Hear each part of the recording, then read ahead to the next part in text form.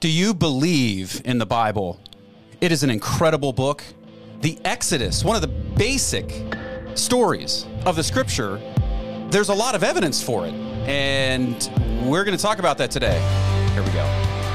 All right, brother. Well, I got my friend Logan Kiesewetter with me here in, I was going to say in studio, but it's in Skype studio.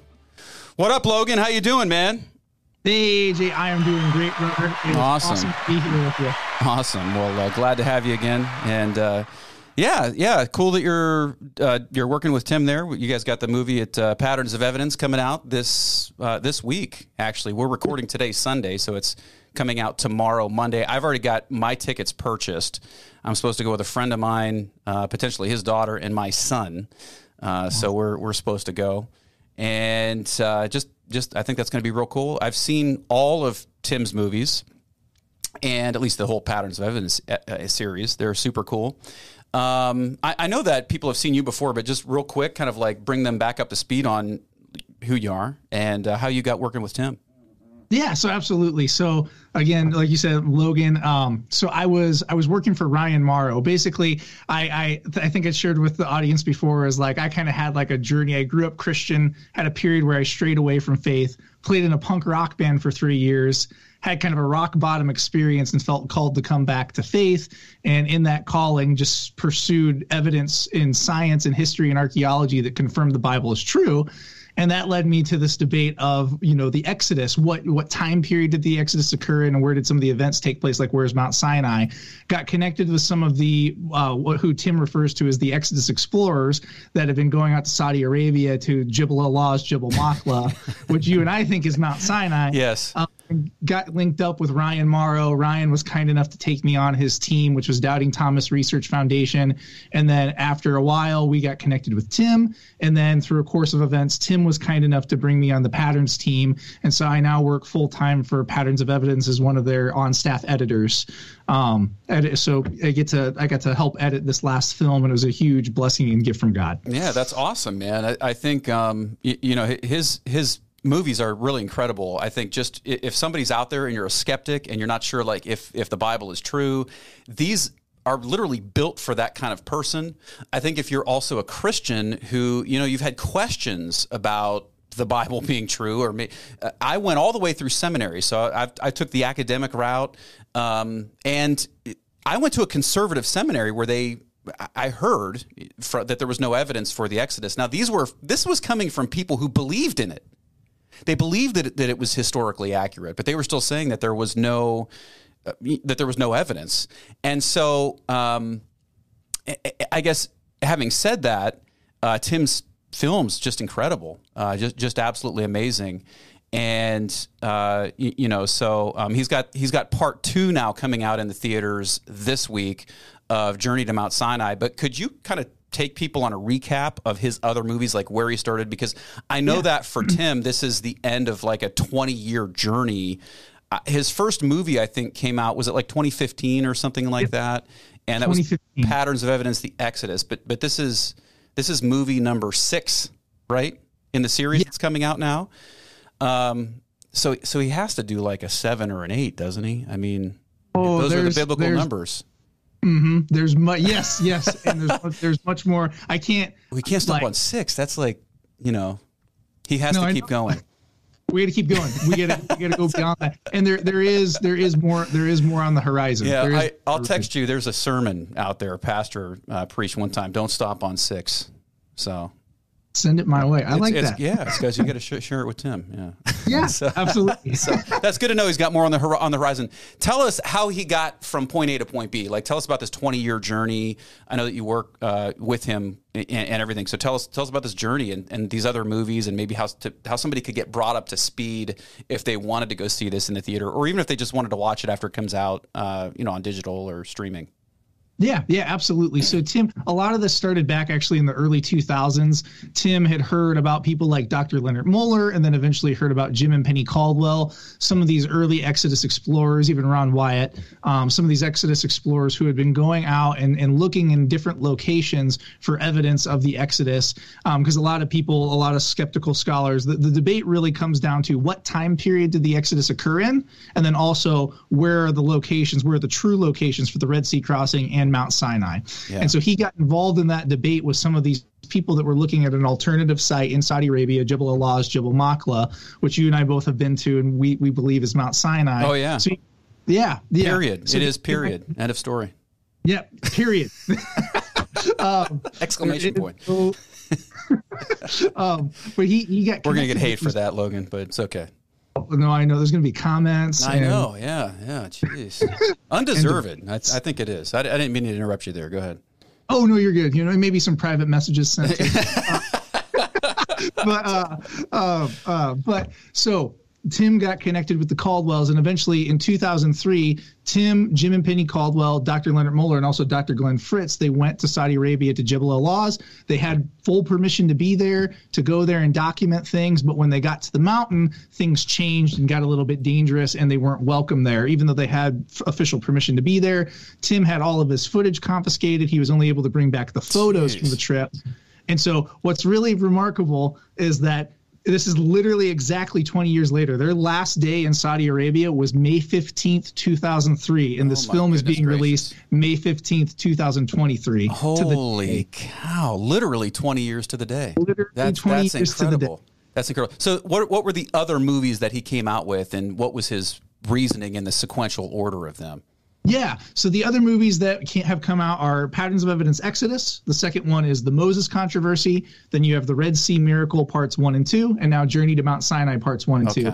And so the logic was it's good to bring in multiple viewpoints, have scholars that are pro and scholars that are con, let everybody have their fair say, and then let the evidence come to the surface, and the evidence will reveal what the truth is, and people can make up their own minds. And so the thought was, well, finding the location of Mount Sinai doesn't matter if the Israelites were in Egypt. So we need to look in Egypt first, see if there's evidence for Joseph, his family, the sojourn in Egypt, see if that's there, and if so, what time period did that occur in? Because that's the debate. If you look in the time period most scholars look in the reign of Ramses II, you don't find anything.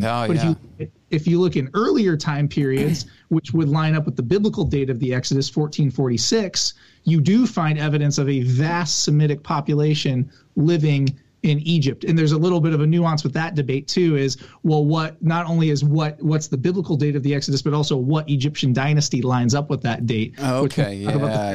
Okay. So I know that in the first movie, Patterns of Evidence, the Exodus, he's basically dealing with Egypt, like you said. So that's where he talks about a shift, like a time shift in Egyptology, in when they think some of these things happened, whether it was these different reigns of the different pharaohs, because there's some gray area in terms of how they understand these pharaohs and their reigns and when they lived. And so that's where he talked about that. Part 2, for me, might have been the biggest, probably the biggest revelation, so to speak, because that was another thing that I heard. Now, his movie's called The Moses Controversy, Patterns of Evidence, The Moses Controversy. But again, having gone through academia, one of the things you hear is that the Hebrew language, the first time we see it is after the Babylonian captivity. And that the letters, Hebrew letters, what we call Hebrew letters, this is what I heard in school, is that those are actually Aramaic letters. So, that the Hebrews didn't really write their stories down until after. Again, this is coming from conservative people. They didn't necessarily believe that. I think many of them took that by faith, but I didn't learn at all about this Proto-Hebrew script that he discusses in the Patterns of Evidence, the second film there. So that to me was incredible. And then when he sort of, he makes that link to maybe Joseph or somebody like that in that time frame, potentially taking the hieroglyphs and then morphing them into developing the world's first alphabet. I think there's a lot of cool things to explore there, because if you take the Bible literally, a big part of my ministry is doing that, is trying to help people understand that the Bible's true. I know that obviously that's your emphasis and patterns of evidence as well. But I feel like that's kind of like, that's really where the culture war starts for me, because I think when we see a lot of the chaos and the craziness going on today, people are doubting the Bible. And they're doubting the Bible because they're being taught evolution. They're being taught that this stuff is just mythology from the time that they're children, from the time that they're 2 years old. And so, like, this is where we, have some of these problems. So for me, a big emphasis of my ministry is trying to encourage people, no, this is true. You can take it at face value. God created the earth in 6 literal days. It's all good. The Exodus really happened. Moses really wrote the Bible. And so that's what he covers in his second film. And then I guess the final 4 films are all centered around this, the Red Sea crossing and this Mount Sinai in Saudi Arabia. So he splits, I guess, those up into 2 parts. It's Red Sea crossing, part 1 and 2, and then Journey to Mount Sinai, part 1 and 2. And so, spoiler alert, you and I have both been there. Yep. Yes. Yes. So we've seen these things in person. I think, we can make an educated guess as to where we think the Exodus happened and took place for all those reasons that he documents. But he does nonetheless document them, and I just want to say that, these are really cool films. I want to encourage you, if you haven't seen them, please go see them. Really awesome. Logan, you have actually studied the Pharaoh of Exodus, this whole topic. And so I thought this might be a fun thing for us to explore today, is this idea of who was the Pharaoh of the Exodus. Okay, now, if you just take things at face value, you come up with, I think it's Amenhotep II. I think that's what some people have done. I just watched somebody talking about this the other day, and he was pretty insistent that this was the guy. He does seem to fit some of the biblical criteria. Ramses, the Pharaoh of the 1956 Ten Commandments movie, which is, greatest Ten Commandments movie of all time. I mean, Charlton Heston, I think, best Moses of all time, in my book. Yes. There was a lot of things they got right in that movie. I mean, I would be interested to hear your point of view, but like, they got the spectacular nature of the miracles right, I think, which is really cool. If you just put the right Pharaoh's name in there, I think it's all good, Yeah. I mean, he's got a Nefertiri, and all. But like, so, I mean, all of that is cool. They do actually use in that movie St. Catherine, what's the name of the mountain at St. Catherine's Monastery there, the traditional Mount Sinai? Yeah, 2 of them. There's Jebel Musa and then Jebel Safsafa, and I think they use Jebel Safsafa. Okay, so they actually take a picture of that and they Photoshop it in 1956 Photoshopping. They put that right in the movie. That's their Mount Sinai. So yeah, they said that this Ramses, who was the 13th century BC, they said that that's CB DeMille when he's making that. He's saying that Ramses is the Pharaoh of the Exodus. However, if you look at certain biblical criteria, for example, the Bible dates during Solomon's reign the Exodus to the 14th century BC. So this would have been 100 years before Ramses was Pharaoh. You actually do see somewhat of an alignment with this Amenhotep II. Now, I've got a little bit of information on him here. He was the 7th pharaoh of the 18th dynasty of Egypt. Amenhotep inherited a vast kingdom from his father Thutmose III and held it by means of a few military campaigns. So he also had, I think, someone who wasn't his firstborn son take over after he died, and I think that would have been Thutmose IV, I believe. There is a tablet on the Sphinx about Thutmose IV, if I understand this correctly. I'm going to let you tell me all the ways that I'm wrong, Logan, in a second here, because like you got a really good education on this. I know from David Roll, who appears in Tim's films and was very influential with Tim and all of this stuff. Actually, his work on shifting these dates. So everything that I'm saying right now with this Amenhotep II, who reigned in the 14th century BC, at least the way we calculate the numbers now, things seem to line up where he has someone who's not his son actually taking over, or not his firstborn son taking over for him. That's something you would need, because you have the firstborn of Egypt, the plague of the firstborn, where all the firstborn children of Egypt die, including Pharaoh's firstborn son. So you have to have someone who's not a firstborn taking over after that Pharaoh. It also does have to align with that date because of that. What is it? 1446? I might be off on that. Yeah, I know there's some people debate 1446, 1447, okay, but I think it's 1446. Yep. Okay. Yeah, see, I'm not too bad with my age, man. I can remember some numbers here. But so you have the 1446 date, which basically comes from Solomon, his reign, because he said that it's been 480 years. Is that right? 480 years when he's setting up the temple. From then to the Exodus. So you calculate back, and they have a little harder evidence to actually date the building of the temple and the dedication of the temple.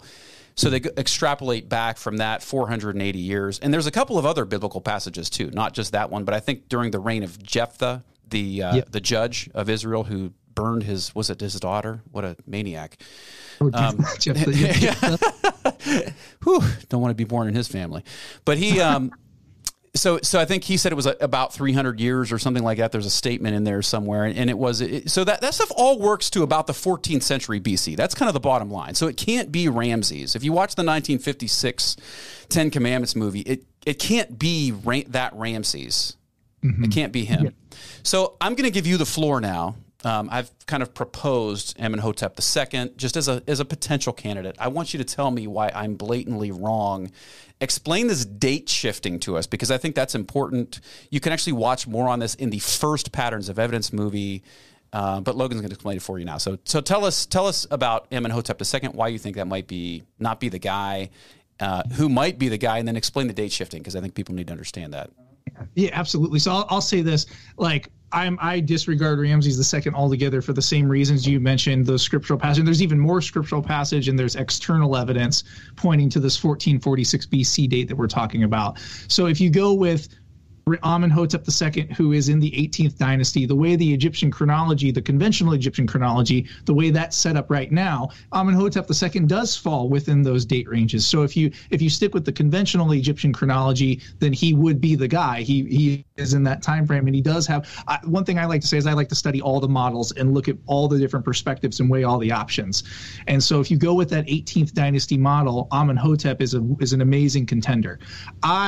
And I don't say this boastfully, I say this humbly, because it was definitely a gift from God. I had the opportunity, along with people from over the world. David Rohl actually taught a college level course through St. Petersburg Seminary and Yeshiva, and offered this online course where he taught his new chronology model, where he shifts the timeline. Wow. And when he shifts the timeline of ancient Egypt, it shifts the 18th dynasty further down the timeline, and actually brings the 18th dynasty in alignment with about the time of Saul and David, and it brings Egypt's 13th dynasty in alignment with the 1446 BC Exodus date that we're talking about. Okay. And so that brings a whole new set of pharaohs into play. And so the pharaoh that I believe, because I do believe that the timeline shift is necessary, and I'll get into some of the evidence for why I believe that. But when you do that timeline shift, it brings a pharaoh by the name of Dudimos II. It lines him up with the date of the Exodus, and he also has some very compelling evidence in his favor for being the pharaoh of the Exodus, including we don't know if he had a successor who ascended the throne. There's no record. A lot of that comes from a document, an Egyptian papyrus called the Royal Canon of Turin, which admittedly is very fragmentary. So there's no record of him having. Now that could be because the document's fragmented, but we also have no record of him having an heir that ascends the throne. So why the shift? Can you explain that? Yes. So there's these dark periods in Egyptian history that some scholars, it's not just David Rohl either. There's other scholars like Dr. Peter van der Veen. There's actually a whole group of scholars, mainly in Europe, that started to notice problems with Egypt's timeline, the way it had been set up. And so they started proposing these chronological revisions to the timeline of Egypt. Basically, there's different dark periods in Egypt that they believed and pointed to evidence within genealogies, within archaeological synchronisms between Egypt and other nations, and also a really awesome scientific tool called astronomical retrocalculation, which I'll get into in a moment. But they had these various lines of evidence when they were looking at these various lines of evidence, they say the timeline of Egypt is off. These dark ages are overinflated. We need to condense the dark ages. And then there's also some condensing that needs to happen with some of the dynasties as well. And when you condense those dark ages, when you condense some of the dynasties, it shifts the timeline down and brings these different pharaohs in alignment with the time of Joseph and the time of the Exodus, and even beyond that.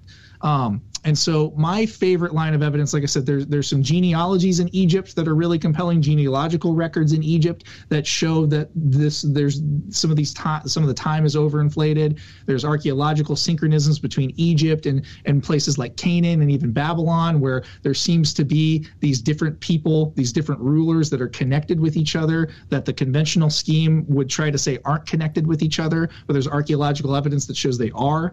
But my favorite bit of it is actually the astronomical retrocalculation. Okay. And so that's what I'm going to get into a little bit. All right, well, explain it. Okay, so astronomical retrocalculation, basically a lot of ancient Near Eastern cultures recorded astronomical events. So signs that because they believed there were signs in the heavens, a lot of it had to do with some of their pagan beliefs, but they looked at the stars, the constellations, alignments of certain things, even recording lunar events like new moons and things like that. It had to do with their religious functions and also things having to do with agriculture, practical things. But they would observe the heavens and they would record sequences of events with the moon, and they would also record what they believed were omens in the heavens.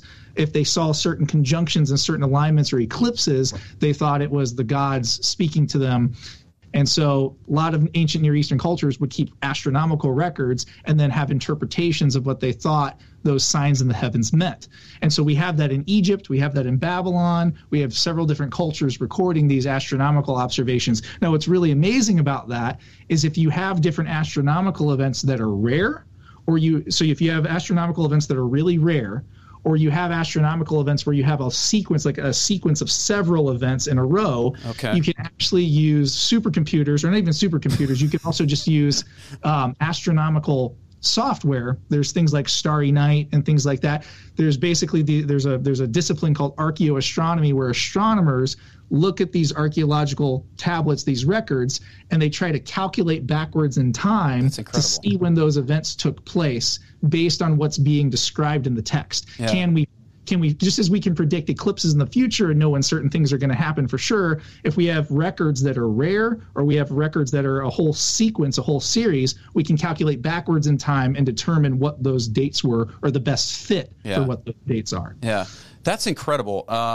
It doesn't surprise me to hear that there is some of that discrepancy, and it's not always intentional. I think people just get locked on to what they already believe sometimes. And so they don't see some of these things. They take for granted certain presuppositions that they have, whether it's in regard to religion or history or, quote, science. They just take these things into account. And I think if you're somebody who's honestly searching for truth, it can be frustrating. In terms of this is a pretty compelling piece of evidence for you then. Is this, what did you call it? I was going to say astronomical, but what is it called? What was the word you used? So there's a couple of terms. So astronomical retrocalculation, but it can also be called archaeoastronomy. So it goes by both. I won't even come close to being able to say that when we're done. But that's a pretty compelling piece of evidence for you in terms of this date shifting. So, I mean, that's kind of what we're talking about here is there was a lot of information thrown out there. And I think this is this kind of weighs heavily on you in terms of you saying this date shifting needs to place, because apparently there's things that only line up when you do it this way. Right? Yes. Can you give like an example of that? Yeah, absolutely. I got a couple I wanted to share. So when you watch the first Patterns of Evidence film, they don't actually get into the astronomical retrocalculation discussion, as you and I know. They just look for the pattern. Where does the pattern appear in history? Yeah. And so it shows where that pattern appears, and some of the evidence for the date shifting is discussed, but where you really get a lot of this material having to do with the astronomical stuff is in some of the books of some of the scholars like David Rohl. Like I said, I had the opportunity to take a college level course and got to be one of his students. Yeah, that had to be so cool. It was really cool. Got to learn his model in depth. But a couple of things, I'll just bring these up. So what's really compelling to me is there's there's several of these astronomical events that take place between different cultures spread apart by centuries. And what's really compelling to me is when these are retro-calculated by astronomers, they all converge on the timeline shift. It's not like they kind of fit. It's not like, oh, this one kind of fits, this one kind of doesn't. It's like these dates, when they're calculated backwards, they all converge on the shifting timeline and show that. And in fact, there was an astronomer, and this will be the first one I'll talk about. His name was David Lappin, and he wrote a paper called The Decline of Sothic Dating, which anybody can access. Wow. It's freely available. I even have a PDF copy of it. Sothic dating. Sothic dating, yeah, talking about like the Sothic dating that's used to help date Egyptian chronology. Okay. And so he's talking about the decline of that. But basically, what had happened is there's a pharaoh by the name of Amenemhat III, who in the first Patterns of Evidence film, he's proposed to be the pharaoh of Joseph's time, because it's in his time that you see like that statue, you see Avaris and the Semitic population moving. Okay, which is important because you have to have Avaris has to be lining up with that's a significant archaeological find, which we're connecting to the Israelites living in Egypt. That's what we think might. And in the first Patterns of Evidence movie, he shows this, I guess, statue there, like you just said, that they think might have been Joseph, might have been his statue and tomb with the bones missing, of course. Yes, yeah, with the bones removed and everything, and it's the statue of a high Semitic official being honored by the Egyptian crown. So we want that Avaris to line up with this reign that you're talking about.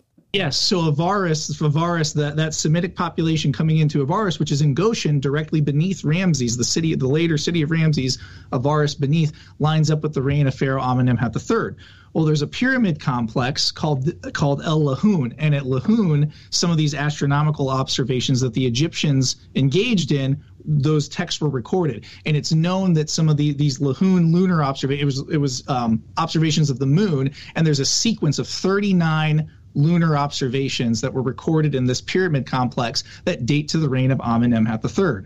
Well, when you have a sequence of 39, that's a really good sequence. That's something that astronomical retrocalculation can look back and find a best fit for. What's really amazing is when this astronomer named David Lappin, he kind of did an independent confirmation. He was aware of David Roll's new chronology, and he did an independent confirmation. He's like, well, I'm kind of aware of this new chronology model.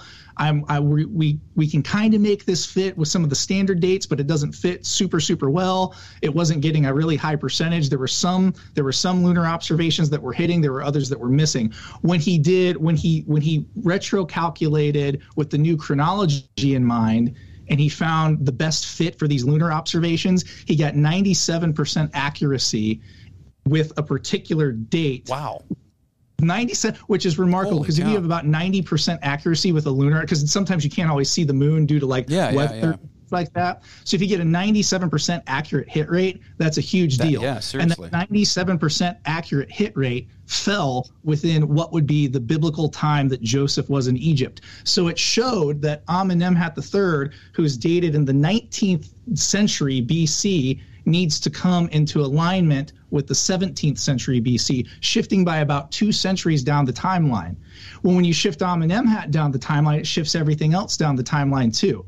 It brings Egypt's 12th dynasty in alignment with the time of Joseph, and it brings Egypt's 13th dynasty in alignment with the time of the Exodus. Okay. And so that's one of those astronomical calculations where David Lappin was so astounded by it that he was basically saying that astronomical retrocalculation does not support the Orthodox chronology, and he said the support it lends to the new chronology is nothing less than startling because of the accuracy he got with those particular dates that line up with the biblical time of Joseph. Yeah, right. That's incredidible. There are a couple of quotes from people that ancients, I guess. Josephus, I think, quotes somebody. I can't remember the guy's name. He was an Egyptologist in his day, an ancient Egyptologist, who specifically mentions Amenhotep.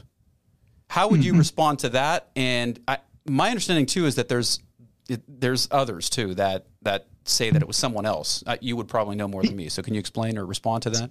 So the actually with Josephus, I would need to look back into that because I have heard that before, and I think that's actually something we covered in class.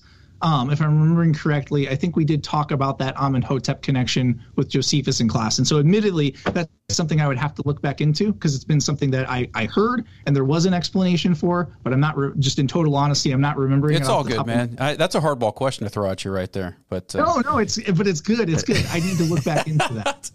So this obviously is a big piece. And I think getting back to the whole Avaris thing, we're trying to connect this Avaris archaeological site with the Hebrews as they're living there in Egypt, potentially with Joseph himself. I think one of the other things they mentioned about this Avaris site is that it seems to have been abruptly abandoned, which would fit the Exodus because you've got that. But one question I had as you were speaking is about the dating of the Avaris site itself. So now we're talking about shifting, reigns of pharaohs and things like that and our understanding of Egyptology. But how does that line up with the archaeological dating of Avaris itself to a certain time period? Does that date to a certain time frame within, and how would that fit with either Amenhotep or the other guy's name that you mentioned? Yes, Dudum. So it does. It does fit that way. So basically, and this is where there's lots of complexity with this. Is you have a couple different models, a couple different ideas, and it also depends on what your thoughts are on the Hyksos period. Okay. Which the Hyksos period there, because that also took place at Avaris. So when you look at this, it is known that the settlement of Avaris, that initial settlement of Avaris, does date to the reign of Amenemhat III. So it's known that those two coincide with each other. Amenhotep III, who I'm saying is the pharaoh of Joseph, and Avaris are coincide with each other. There's archaeological evidence that links the two together. Even the statue of Joseph, there have been some Egyptian art historians that have looked at it, and they've actually were able to determine that statue is carved in the royal work based on the composition of it and the style. They were able to determine that it was actually carved in the royal workshops of Amenemhat III. So that pharaoh honored that high Semitic official with a statue in a pyramid tomb, which is remarkably like the Joseph story. Yeah, very, very interesting for sure. Yeah. I mean, there's definitely a lot of interesting connections there. Fascinating to me. I know just from the time I started watching these documentaries, I just thought it was really incredible. And there is a lot of evidence for the Bible. So you do have definitely this incredible site there in Avaris that it's today it's just like a field, because I know when we were over there, we started off in Egypt but when they were excavating a lot of this stuff, you can actually see pictures and depictions of what they found.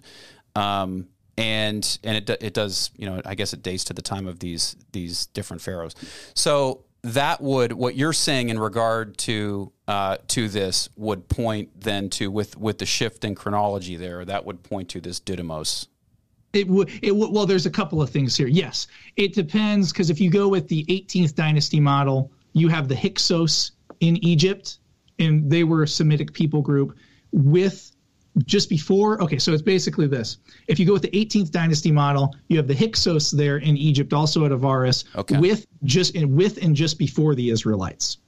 If you go with the timeline shift, the 13th dynasty model, you have the Israelites there first. Okay. Avaris is abandoned, and then the Hyksos come into Egypt after the Israelites abandon Avaris. So you have them there in these two models. You have the Israelites first, then the Hyksos, or in the other model, you have the Hyksos first, then the Israelites. Okay. So flip-flopped. Yeah, I think that was what the ones that I had seen, that's what they had talked about, the Hyksos being there first, but it would be flip-flopped, I guess, in Tim's understanding of it too, the way he presents it in the film. I mean, the way he presents it in the film, the way it's presented in the film is that when the Israelites left Avaris, and because of the devastation of the plagues and the Pharaoh's army being destroyed in the Red Sea, Egypt was decimated, and so the Hyksos were able to come in and then take over the country and set up the Hyksos dynasties that then ruled and conquered the Egyptians for quite some time. Now, so that's another little piece that might fit in where we're saying that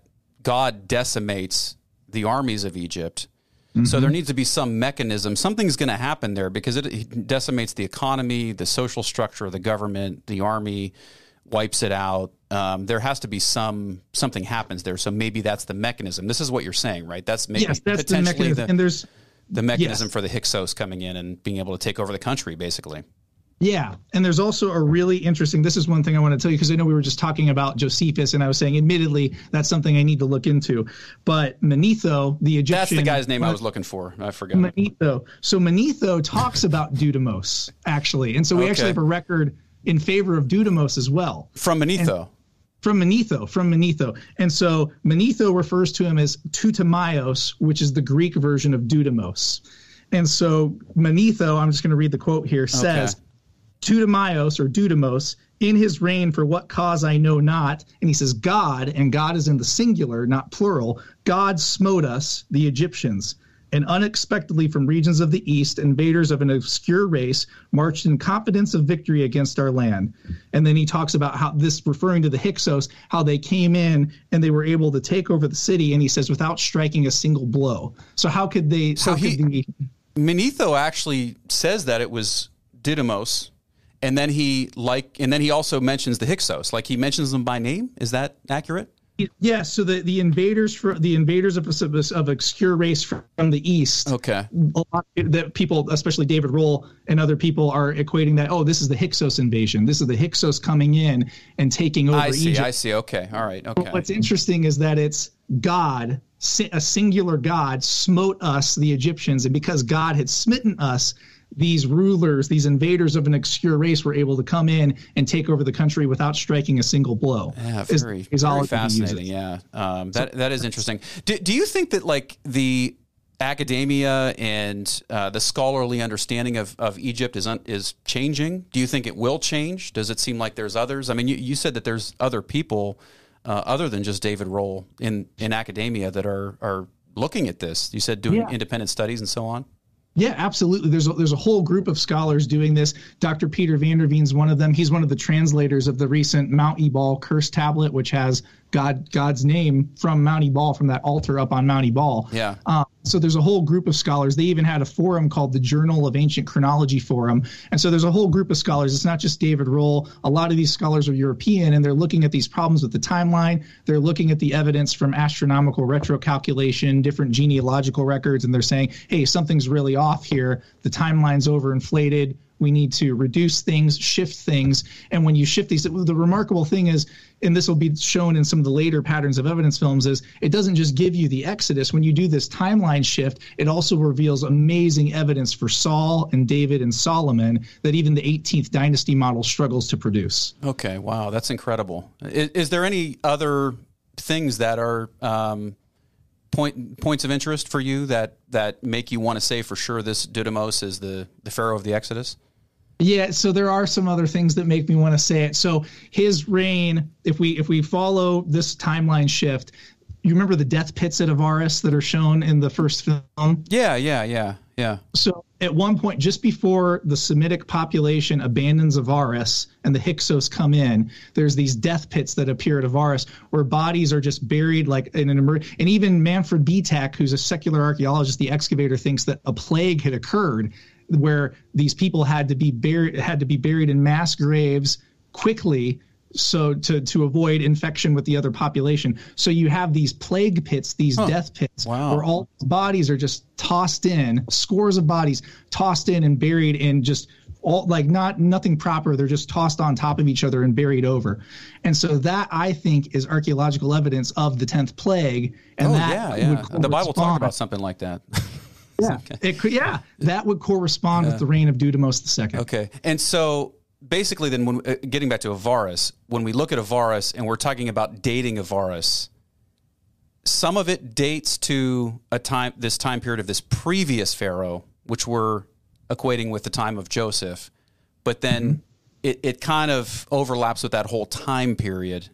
And Avaris, as a community, as a city, was completely abandoned at some point. Yeah. Is there any way to get more specific with the dating at Avaris? I don't know if that's too difficult of a question or if it's something that maybe they don't know. Maybe I don't know. Is that there are ways. I'd have to go back and study it again and look. There are ways where you can get pretty, if I'm remembering correctly, in Professor Roll's book, and also in the book that Tim and Steve Law wrote together, they do talk a little bit about that, like how to be more precise with the dating of the abandonment of Avaris. Okay. But it is based on the levels. One thing that can be known for sure is that Semitic abandonment there at Avaris, just where the death pits are, just after the death pits appear, that does precede the Hyksos coming in and setting up shop, because it's in a layer below the Hyksos layer. So it's this abandonment happens first, then the Hyksos come in. And that's no. And what about the Joseph's tomb and all that stuff, and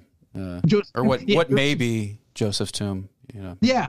That one can be securely dated to Amenemhat III. Okay. Because like I said, they can securely date it with, especially the so that would be below, even the tomb would be below where the abandonment happened. Then the abandonment was later. So the abandonment was later. Later. So I think this is just a good thing to take note of, because this site, Avaris, seems to really be the place where the Israelites lived. I mean, yes, it's a Semitic people, right? Mm-hmm. I mean, and then you have these alignment with these different. You are talking about like a 400 to 500 year swing between the time that Joseph is there and the time that the Israelites leave in the Exodus, just with the pharaohs that we mentioned there, even with the date shifting. So that does seem to line up. And Logan, thank you very much, man. That was some really cool info.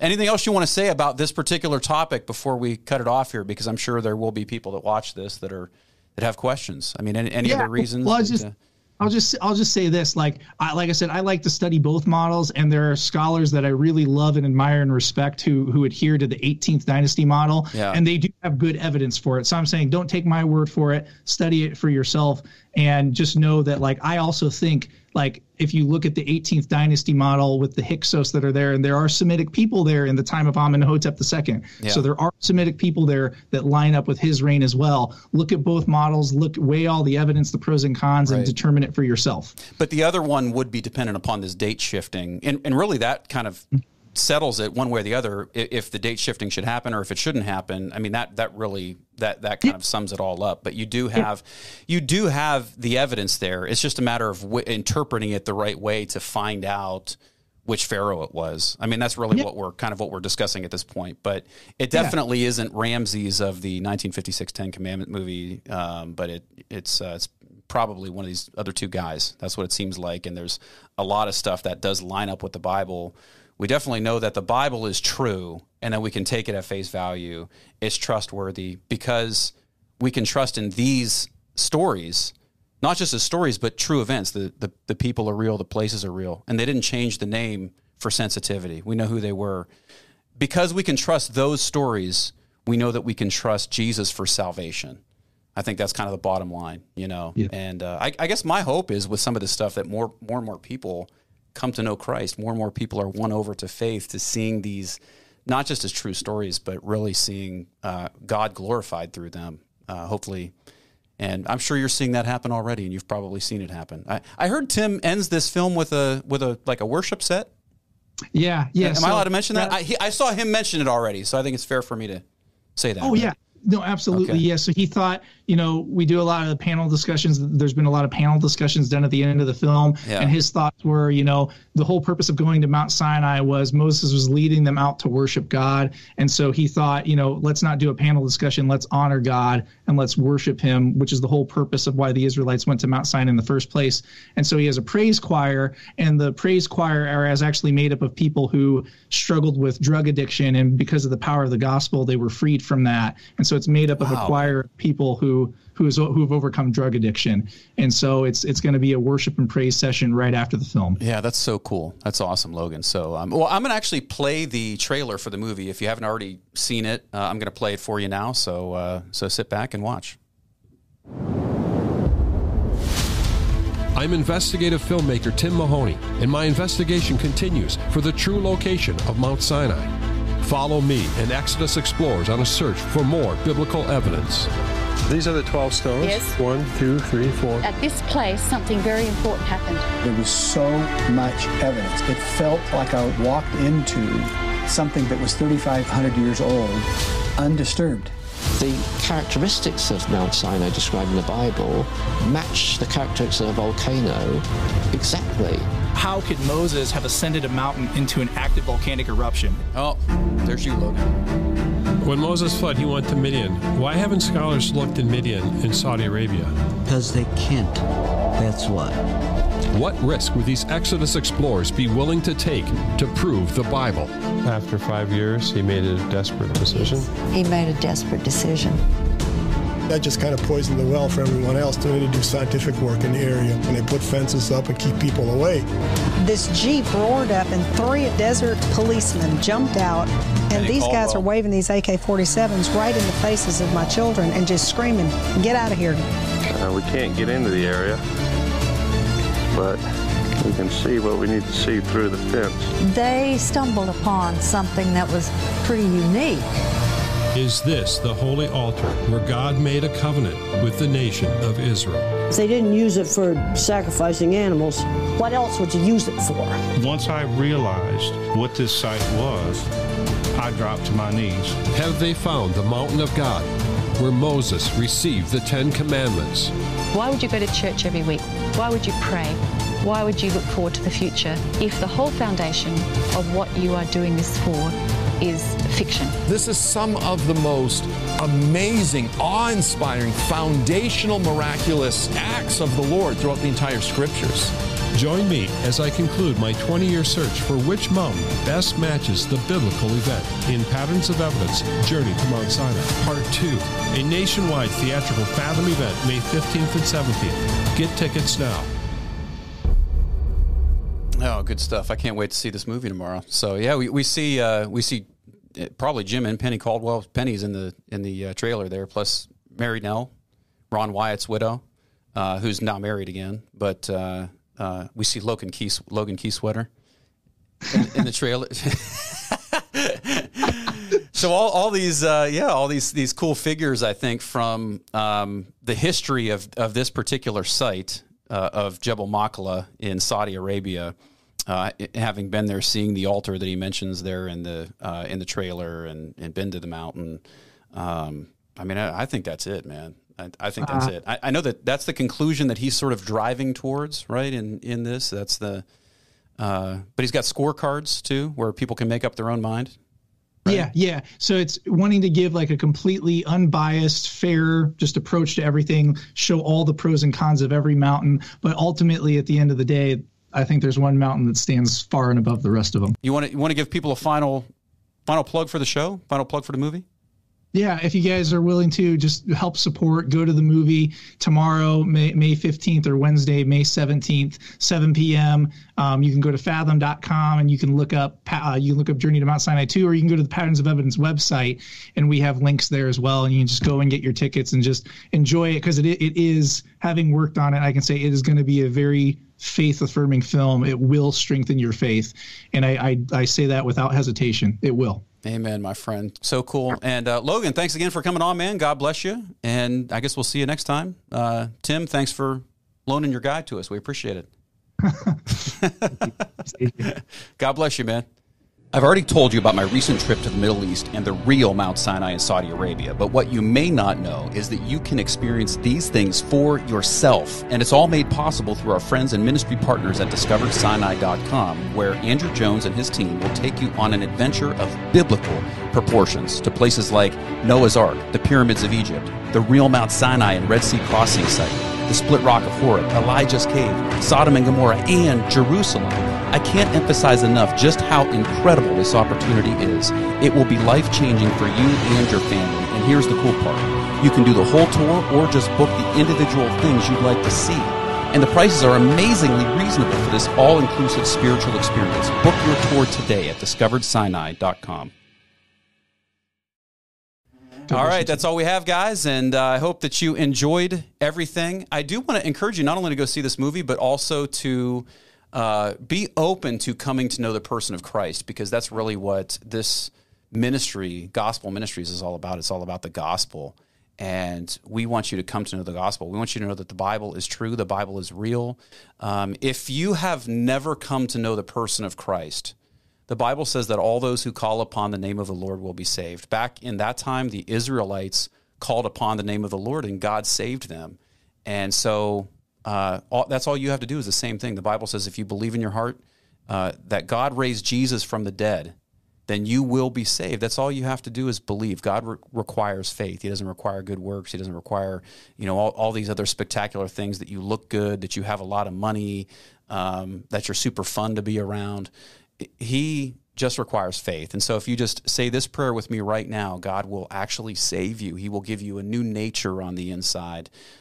As confirmation that you did that, I want to encourage you to get baptized, because that's the outward symbol of what God does in your heart, and to join a church where you can be encouraged in your faith by other believers. But just say this prayer with me if you've never done this before. I assure you this is real. This is what the Bible teaches you to do, to call upon the name of the Lord. So just say, Lord Jesus, I am a sinner and I need a Savior. I ask you to come into my life and change me on the inside. Make me born again. I believe that you died for my sins. I thank you. And I believe that you rose again. I ask you to change my life. I give myself over to you now in Jesus' name. Amen. If you did say that prayer, then God has changed your life. I know it may not seem like it, but do what I said. Go get baptized. Join a church. And if you're free this week, go see the new Patterns of Evidence movie. It will encourage you as a believer. And if you're not a believer, you should be one.